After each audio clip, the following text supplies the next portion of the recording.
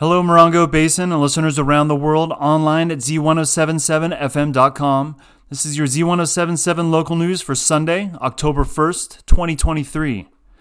On Sundays, we usually don't report breaking news at the federal level unless it has real impact to the Morongo Basin, and the narrowly avoided government shutdown last night qualifies.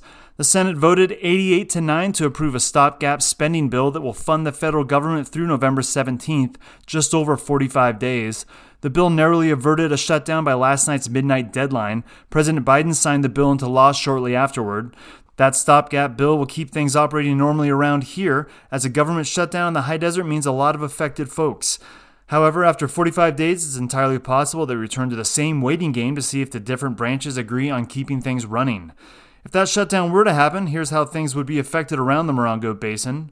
On the Marine Corps Air Ground Combat Base, essential services would remain available to Marines, families, and residents, according to Communications Strategy and Operations Director Captain Jonathan Huzar. He says personnel who provide health, safety, and emergency services would continue to work. Veteran health care would not be impacted.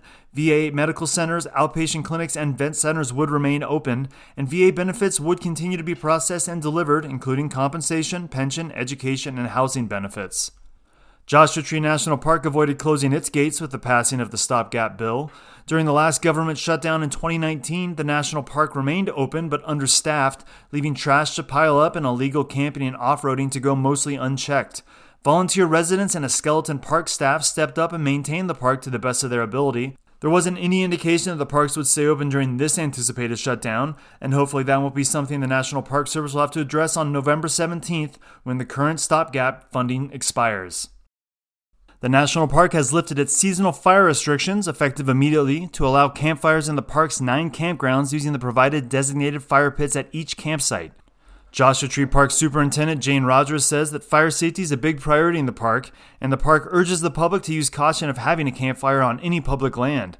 Easing of fire restrictions means that campfires, barbecues, and camp stoves are allowed in designated campgrounds, while restrictions are lifted at still the desert and dry, with invasive grasses carrying sparks further and faster than native flora.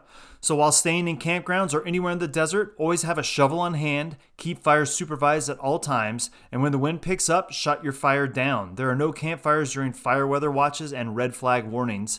Fireworks are illegal everywhere in the Morongo Valley, and campfires aren't allowed anywhere outside the 500 designated drive-up campsites in the national park. Always check conditions before camping. The easiest way to do that is by downloading the National Park Services app. Along with alerts and conditions, the app has official verified trails, maps, and park information for every national park. Find it by searching for National Park Service on the Apple or Google app stores, or see a link at this story on our website, Z107.7 FM.com. And that's your local news. You can hear local news 7 times a day, 7 days a week at 7, 8, 9, noon, 4, 5, and 6.